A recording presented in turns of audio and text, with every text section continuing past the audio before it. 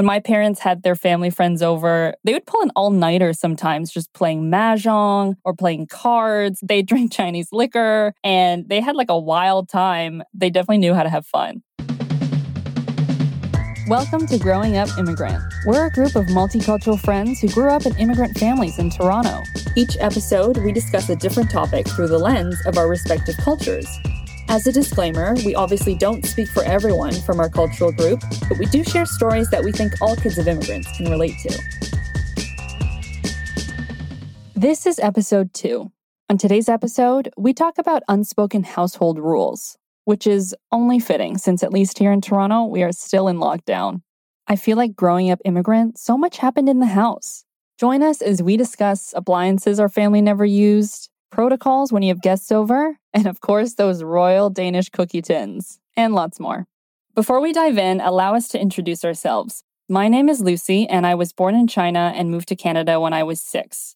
What you could always find in my immigrant family house were slippers, a plethora of slippers. Slippers for everyone, slippers in all different colors, plastic, plush, everything, hotel slippers.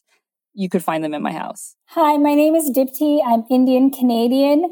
I lived in South Africa and then moved to Canada when I was 12. What you could find in my immigrant household was trinkets and curios from literally every little place that they visited. So in every corner of our house, there's either like a bedazzled elephant or a wooden giraffe on the corner, just lots of little trinkets. My name is Lamise. I'm Lebanese Canadian. I was born in Canada to Lebanese parents. And what you could always find in our immigrant household was plaques, I guess you could call them, with engraved Arabic quotes. And I don't know how many my parents collected over the years or where they even bought them from. They just kind of appeared on the walls one after the other. And they'd say things like welcome or quotes about family, and they just are in every corner of my parents' house. Hi, my name is Niri. I am Sri Lankan Canadian. I was born in Vancouver to Sri Lankan parents. At my house, something you could always find was food. People would drop in unannounced, and my mom would somehow prepare fresh food and have it ready to go for whoever showed up. Hi, my name is Ariane Tong. I'm a stand-up comedian, first-generation Canadian, and my parents come from Guyana. One thing that you could always find in my house was always like a takeout container full of West Indian food. Actually, there's a few different things at our household. So that was one of them. Another thing that you could find in our fridge was pepper sauce. That's pepper sauce, but with a little West Indian flair. And, every Guyanese man must have either a Guyana flag in their man cave or a full-on cutout of the country, just so you remember the shape of the motherland. That's amazing.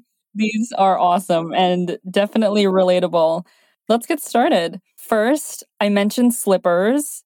Obviously, taking your shoes off, I feel like, is a very important thing in immigrant family households. I'd love to hear from you guys. Was that something that was heavily enforced in your family? Was it weird for you to see your friends maybe who weren't immigrants or didn't grow up in immigrant backgrounds not taking their shoes off? Definitely. I always to this day cringe whenever I see an American show have one of their characters on the bed with the shoes on. It viscerally does not agree with me. It's definitely a rule for my family here in Canada and even my entire extended family. And really, I've never walked into anybody's house in Canada, friends or family, where we kept our shoes on. But it's not really a cultural rule for us. So back home in Lebanon, it would actually be really disrespectful to take your shoes off in the house because feet are seen as kind of disrespectful or dirty. So exposing like your feet to somebody is kind of an intimate gesture. You wouldn't like walk into someone's house and take your shoes off. It was definitely also a very serious rule in our household. And to this day, I'm very alarmed if people are wearing shoes indoors anywhere. And I feel personally disrespected if someone comes into my house and still leaves their shoes on. I think it's, for the most part, a cleanliness thing and just out of respect to the home. But interestingly, when Lamise, you were talking about how feet are considered a sign of disrespect, like showing your feet in Lebanese culture, I don't know if it's the opposite, that they're like revered in Indian culture or anything, but a sign of respect to elders is to bow down to touch an elder person's feet when you meet them. So I don't think that's to do with the feet, more to do with just maybe like the act of bowing as a sign of respect. But maybe we could do another episode on feet in cultures. That's really interesting. I had no idea. Fascinating to hear those differences. So my parents, and now I do this as well, whenever we go to different hotels, we'll just take the slippers home. And I feel like we've hoarded tons of slippers just from different places. And that brings me to the topic of hoarding, which I feel like immigrant parents, maybe specifically moms, do a lot, maybe dads too. I know for us in our house, we hoarded Tupperware or just like plastic containers, like yogurt containers and stuff like that to reuse. I feel like my mom just never wanted to throw that stuff out, or anything from glass. Like even one time I got these yogurts that were kind of fancier in glass, and she never threw the glass out. I was like, they're pointless. What are you going to do with these tiny yogurt glass containers? But she still kept them. But I'd love to hear from you guys what kinds of things your family would hoard in your house. I'm going to say pretty much everything. But another really random thing that I recently confronted my mom about is just linens of all types. So, over years or decades, probably, you accumulate different bed sheets, towels, and then you eventually buy new ones. But my mom has kept all the old ones just in case they are entertaining like 30 different guests sleeping over at once, which has never happened. But there's just full sheet sets and towel sets that are just sitting in closets. My parents also had a lot of extra stuff. So especially we had these things called floor towels is what we called them. And you'd use them for mopping and rag use. When I moved out, I didn't have a single floor towel. So I did not know, am I supposed to take a perfectly good towel and turn it into a floor towel? How does something reach that status? That is amazing. I highly identify with the floor towel situation.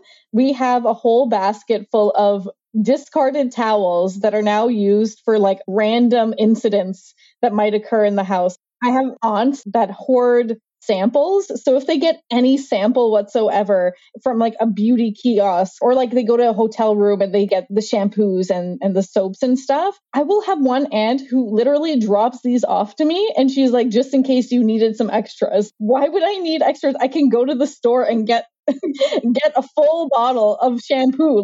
I don't need a bunch of little random travel sized ones for everyday use. It's so funny though, because I guess they are being resourceful, and maybe they had to scrimp and save for everything back in the day and they didn't know what was coming next. My parents, they're also huge hoarders of everything that you guys have mentioned and more. They've been in their current house, our childhood home, for so many years. One day I came back home and I saw that my parents had turned one of the extra bedrooms into just they built closets to store all the stuff they had hoarded, not to throw it out, but just to inventory it for the future in case. And it extends from everything from plastic bags to souvenirs to sandals from 20 years ago. It's really out of hand.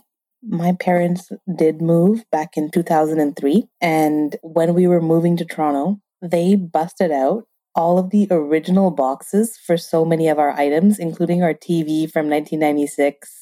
That's so funny. My parents do the same, and they say, maybe we'll return these items 5 years from now. You never know.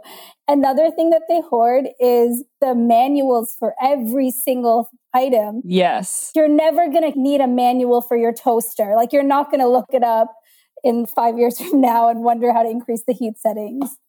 When I donate clothes now, I have to do it secretly so that my mom doesn't know, because she will get mad at me. And she'll come into my closet. She'll be like, where was that shirt from 2004 that you wore on this trip? I'm like, I don't have that anymore. I gave that away. And she'll get upset about it. It's funny that we're all talking about our parents being hoarders when I really thought mine were the only ones. But now that I'm thinking about it, and if we're all having this shared experience, I'm wondering if it's not that they're hoarders, it's just North American culture is super wasteful. So the cultures they might have come from, I know where my parents are from, they hold on to items for years. Like there's heirloom items that get passed on through generations. And it's just in North America where everything is treated as disposable. And it could also be that, when they came to Canada, they just didn't come with much. And I know a lot of immigrants have that kind of scarcity mentality where you just feel like, you don't have enough things or not enough money, and they hold on to their possessions as a sense of security. So it could be just a lot of that and not so much individual quirks of our parents, which is what I originally thought it was growing up. That's a good point, Lamise. I think our parents have a hard time parting with things because to them, their stuff gives them the comfort of being grounded and having a home. And they don't want to waste things. They think that perfectly fine things should be reused. They're like OG sustainability. Speaking of reusing things, we have to talk about those Royal Danish cookies. First of all, the cookies, I didn't even think were very good, to be honest, but that tin was definitely reused for other things. That tin is incredible because you knew where you stood in someone's life if you got that tin, because that's not like a close friend gift. That's like a see you once a year, but it's your birthday and I don't know what else to get you gift. Yeah. Like, I don't really know you very well, but Merry Christmas kind of a thing. Yeah. This is similar to like the yogurt containers where you go into the fridge thinking you're going to open up and get yogurt, but then it's a container full of dal. Those containers were used for everything until like our parents graduated and bought glass containers because plastic's going to kill us all. And then you got to actually see what food you were serving before you put on your plate. Yes, very true. Very deceptive. I don't know about you guys, but when your parents give you food to take back to wherever you are, so presumably you go visit them, they give you some food in a container, do they always hound you to get that container back no matter what? Like it's a gold bar. They just don't want to lose that container whatsoever. Like, we're in the family, right? I see you a couple times a month. It's not going anywhere. You'll get your container back, guys. It's fine. Dipti's being silent because once she gave me food in some Tupperware and was literally like, I don't mind giving you the food, but I better get this Tupperware back. Yeah, I need my Tupperwares back. They mean a lot to me, even if they weren't expensive. So I'm on our parents' side.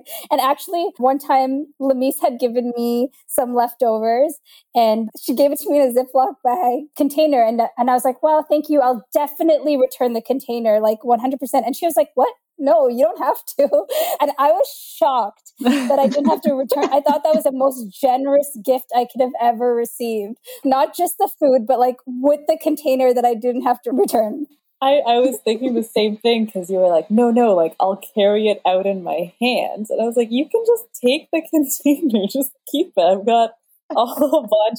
Probably that I stole from my mom, to be honest. I never returned them to her. Since we're talking about Tupperware, I feel like it's in the realm of the kitchen. And we never had a dishwasher growing up, but even when we finally moved into a house where we did have a dishwasher, my mom never used it. Another thing that we didn't really use a lot was the oven growing up. It just wasn't a very common thing for us to bake or anything like that. And I feel like to this day, I remember being younger and at school there'd be a bake sale and then all these other kids, their moms would bake cookies. And I was like, can you bake something? She's like, I don't know how to bake. And we just have to get store-bought cookies for the bake sale. It's funny because I have another Chinese friend, Lucy, and she was searching for a house to buy. And she's like, oh, if you buy from a previous owner who's Chinese, the oven's in great shape because Chinese people don't use their ovens. And I was really surprised by that because we do use the oven a lot and my mom did, but not the dishwasher. So I definitely relate on that. My mom's line was always, no, I can wash them faster by hand. She just wasn't used to it. But finally, when we convinced her to actually use it as a dishwasher, she's kind of semi-convinced. Like in some situations she will use it, but it's not a common thing to use. We also didn't really use the oven much. And I realized later in life that we never had a toaster, and we did have toasted bread a lot, but we would just like warm it on a pan, which I find kind of barbaric now. I don't know why, like a toaster was such a simple appliance. I don't know why we didn't get it. Another appliance that comes to mind is our kettle. Indian people drink a lot of tea, like every few hours, water's being boiled for tea.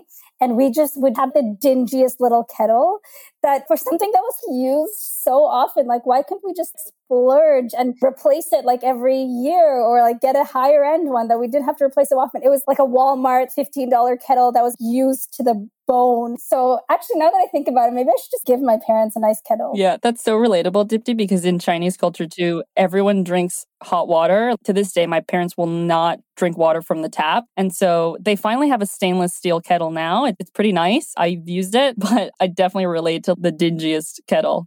So with respect to using the oven, we did use the oven. However, it was also a storage, like a large storage area. There'd always be the egg pan in there and then a pan with some oil in it, something that was used to like fry potatoes or something like that. And it could be used again. So it's not going to get tossed out and it's going to sit in the oven. And if me and my sister decided we wanted to bake cookies, before you preheat, you have to check the oven and see what's in there because otherwise you could be setting the house on fire. Neri, that is us to a T. So there's always a pot of oil in the oven at all times in all Lebanese households. That's how you fry things and you save the oil. And to this day, my husband and I, every single time we want to use the oven, we check it. And we always say, oh, there's no oil, even though we've never once fried anything in the house or put oil in there. It's just ingrained in both of us for our whole lives. We have to check for the pot of oil. It's funny because that seems like a pretty big safety hazard, which actually brings me to the idea of, I guess, safety and security. My parents at our house, they're obsessed with being secure. Like we have an alarm system. You always have to put it on at night and whenever you leave. And I don't know if you guys do this, but my mom has timers around the house for certain lamps so that they turn on at night.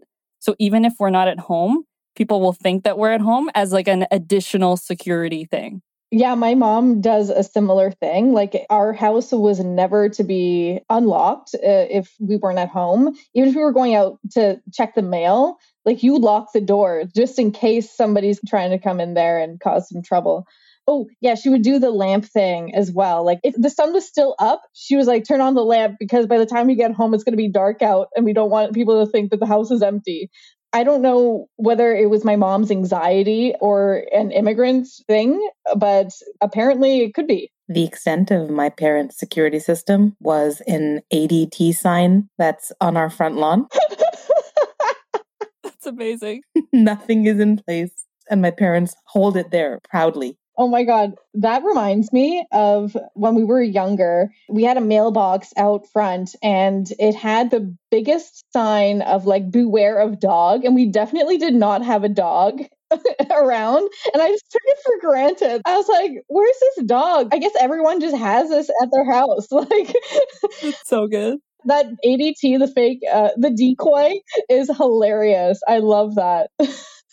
That's smart because you don't have to pay for the system. You just have the sign. Does the same thing. I think my parents' security system was immigrating to Canada because now that I reflect on it, we're pretty like easygoing on that stuff at our home here. When we lived in South Africa, it was a whole different story. I'm pretty sure we had gates around our windows and everything. So Canada is pretty safe. So I don't think they feel the need to spend on security here. My parents, I don't know if your parents have done this. I know a lot of Lebanese houses have an actual safe, or they just really believe in safes for like your valuables. And I mean, I personally don't have one in my house. And my dad's always like, oh, just bring your jewelry. I'll put it in my safe. And I'm like, I don't really think it's that big of a deal or that valuable, but it's just a really big deal for them. They've got their passports in there, important documents. You know, jewelry is like a really big deal in our culture. And he's said it several times, like, we need to get a safe for our house, and we don't have a safe. I don't know about your dad's, but my dad definitely had money just stored around in different pockets of the house. I don't think he trusted banks that much, but he definitely thought that his filing system was better than any Canadian bank, apparently. There's still probably money stashed around the house that I don't know about. So just always a treasure hunt whenever going back home. My parents are all about having a bank locker. I don't even know know if it seems so like obsolete. Does anyone use lockers? Yes, they do. My mom tells me like pretty often, like, oh, have you opened up a bank locker? And I really don't get the concept of it. I guess they store like all their prized possessions in there. So my parents also have a bank locker, but they have a home one for things that they need like quicker or easier access to. So they've got a too safe locker situation. So my mom, from the time that I've gotten married, has said you need to get your name in on a wait list to get a safety deposit box. And you need to get the largest one they'll sell you. And I thought, this is crazy. There are banks everywhere. I can easily get a safety deposit box when I want one. I'm on like 3 waiting lists now. And they're not easy to come by. So ladies, I recommend all of you who want a safety deposit box, get your name on a wait list. Wow, I literally had no idea that anybody other than my parents used one, but this is good to know. It's funny, we all have them. Why don't we talk about having guests over? I feel like that's always a lot of fun and definitely unspoken rules when guests come over. When your family friends come over, do your parents make you come downstairs and formally greet them and they get mad at you if you don't? 100%. That was probably when I knew we were talking about house rules today. I thought that was the one rule I really thought was like heavily enforced in my house. If guests came over, we absolutely had to go out and greet them and then come back out to say goodbye after. Yeah. So Lebanese people are known to be like really warm and hospitable, and it's like such an important part of our culture. But to my probably cold and westernized heart, I thought they took it too far sometimes where they're too hospitable. So there's so many examples from my childhood where we would be going out to a restaurant or going on a day trip or something, and somebody would call that they're coming over right now or they're coming over later. And my parents would say, oh yeah, we're free, we're home, and like make us go back home and pretend we weren't going anywhere. Is this a thing in other cultures for guests? Like you can't say no to a guest in any situation. Yes, if I was bored, because it was just a bunch of adults, I was the only kid, my parents would be like, no, you need to stay. You need to stay. You need to smile. You need to be part of the conversation. And you just had to be there for some reason, even if you didn't really do much. I can definitely relate because all of my family get-togethers were just me wanting to be somewhere else. And my mom and my aunts just kind of forcing me to participate and forcing me to be in the physical space, even though I was not contributing whatsoever. I can definitely relate as well. Guests were godlike in my house growing up, to the point where I knew when people were coming over, I would get kind of upset about it, even if it was people that I'd like, because it was such a production leading up to the guest's arrival. We had to spend like a full day or multiple days preparing, like at least one day, like deep cleaning the house, and everyone had to be involved in it. And my mom would be cooking for like a couple of days leading up to it. It was like so much work. I remember like thinking that just wasn't fun. Such a simple thing, like having your friends come over. It wasn't fun for me. When we were young, it's the same culture where guest is God. And that was like an often used phrase. And we even had the downstairs washroom was like, oh no, that's for guests. If you have to pee, you had to go to like the other washroom. And I think it was my mom's way of reducing her cleaning workload. But whenever people would come, everyone would be sitting in the living room and all the kids would be like kind of quiet and respond to questions that were asked of them. Except all that everyone really wanted to do was go to the basement and play ping pong. So we just have to put in our time, like with the adults, participate and like talk about school, all of that. And then once they were done with us and they wanted to talk about their own topics, then we had real freedom. We went downstairs and had fun with our friends. That is very accurate. I related to what Dipti said about the whole house being a production at least a couple days before. To this day, my mom will curse me if I just show up randomly with friends or like give her 24 hours notice, because obviously the house needs to be that deep clean, as you said. It was definitely a high stress situation leading up to it. But the best part, because my mom would make so much food. So if we had 10 people coming over, she was cooking for like 50 people, like the you were saying, leading up for like days. So the best part was the entire week after guests left, we just had the best food leftovers that lasted pretty much an entire week to enjoy. Yeah, that's so relatable. When my parents had their family friends over, they would still have this exorbitant spread of snacks, a lot of nuts, a lot of fruit. Chinese people love sunflower seeds and watermelon seeds. That is like a go-to snack. And then a bunch of like random other Chinese snacks. And it would just all be laid out beautifully on the table for everyone. And people would eat like one or two. You'd have tons left over.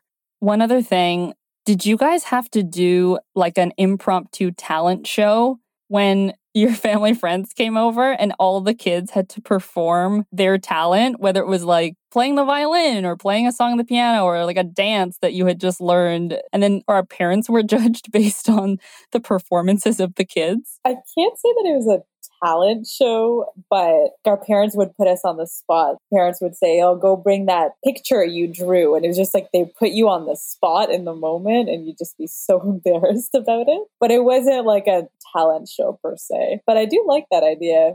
We should make our kids do that in the future. Sure. So my parents always wanted to put their best foot forward. And because of that, I was never asked to do a song on the piano or sing. Aww. Both of my siblings are far more talented than me. So they were always asked to like play a song or do something to show off their talents. My parents had 3 shots and I definitely wasn't the one they were willing to showcase. I can relate to that, Neri. Lucy, when you asked the question, I was thinking my parents would have loved to do that if I had any talents to showcase. But what they would do is talk about my achievements that were going on in my life, like right then and there in front of me. And it was very uncomfortable because everyone would be like forced to congratulate me for like getting an 80 in a science test or something. It just be like, thank you.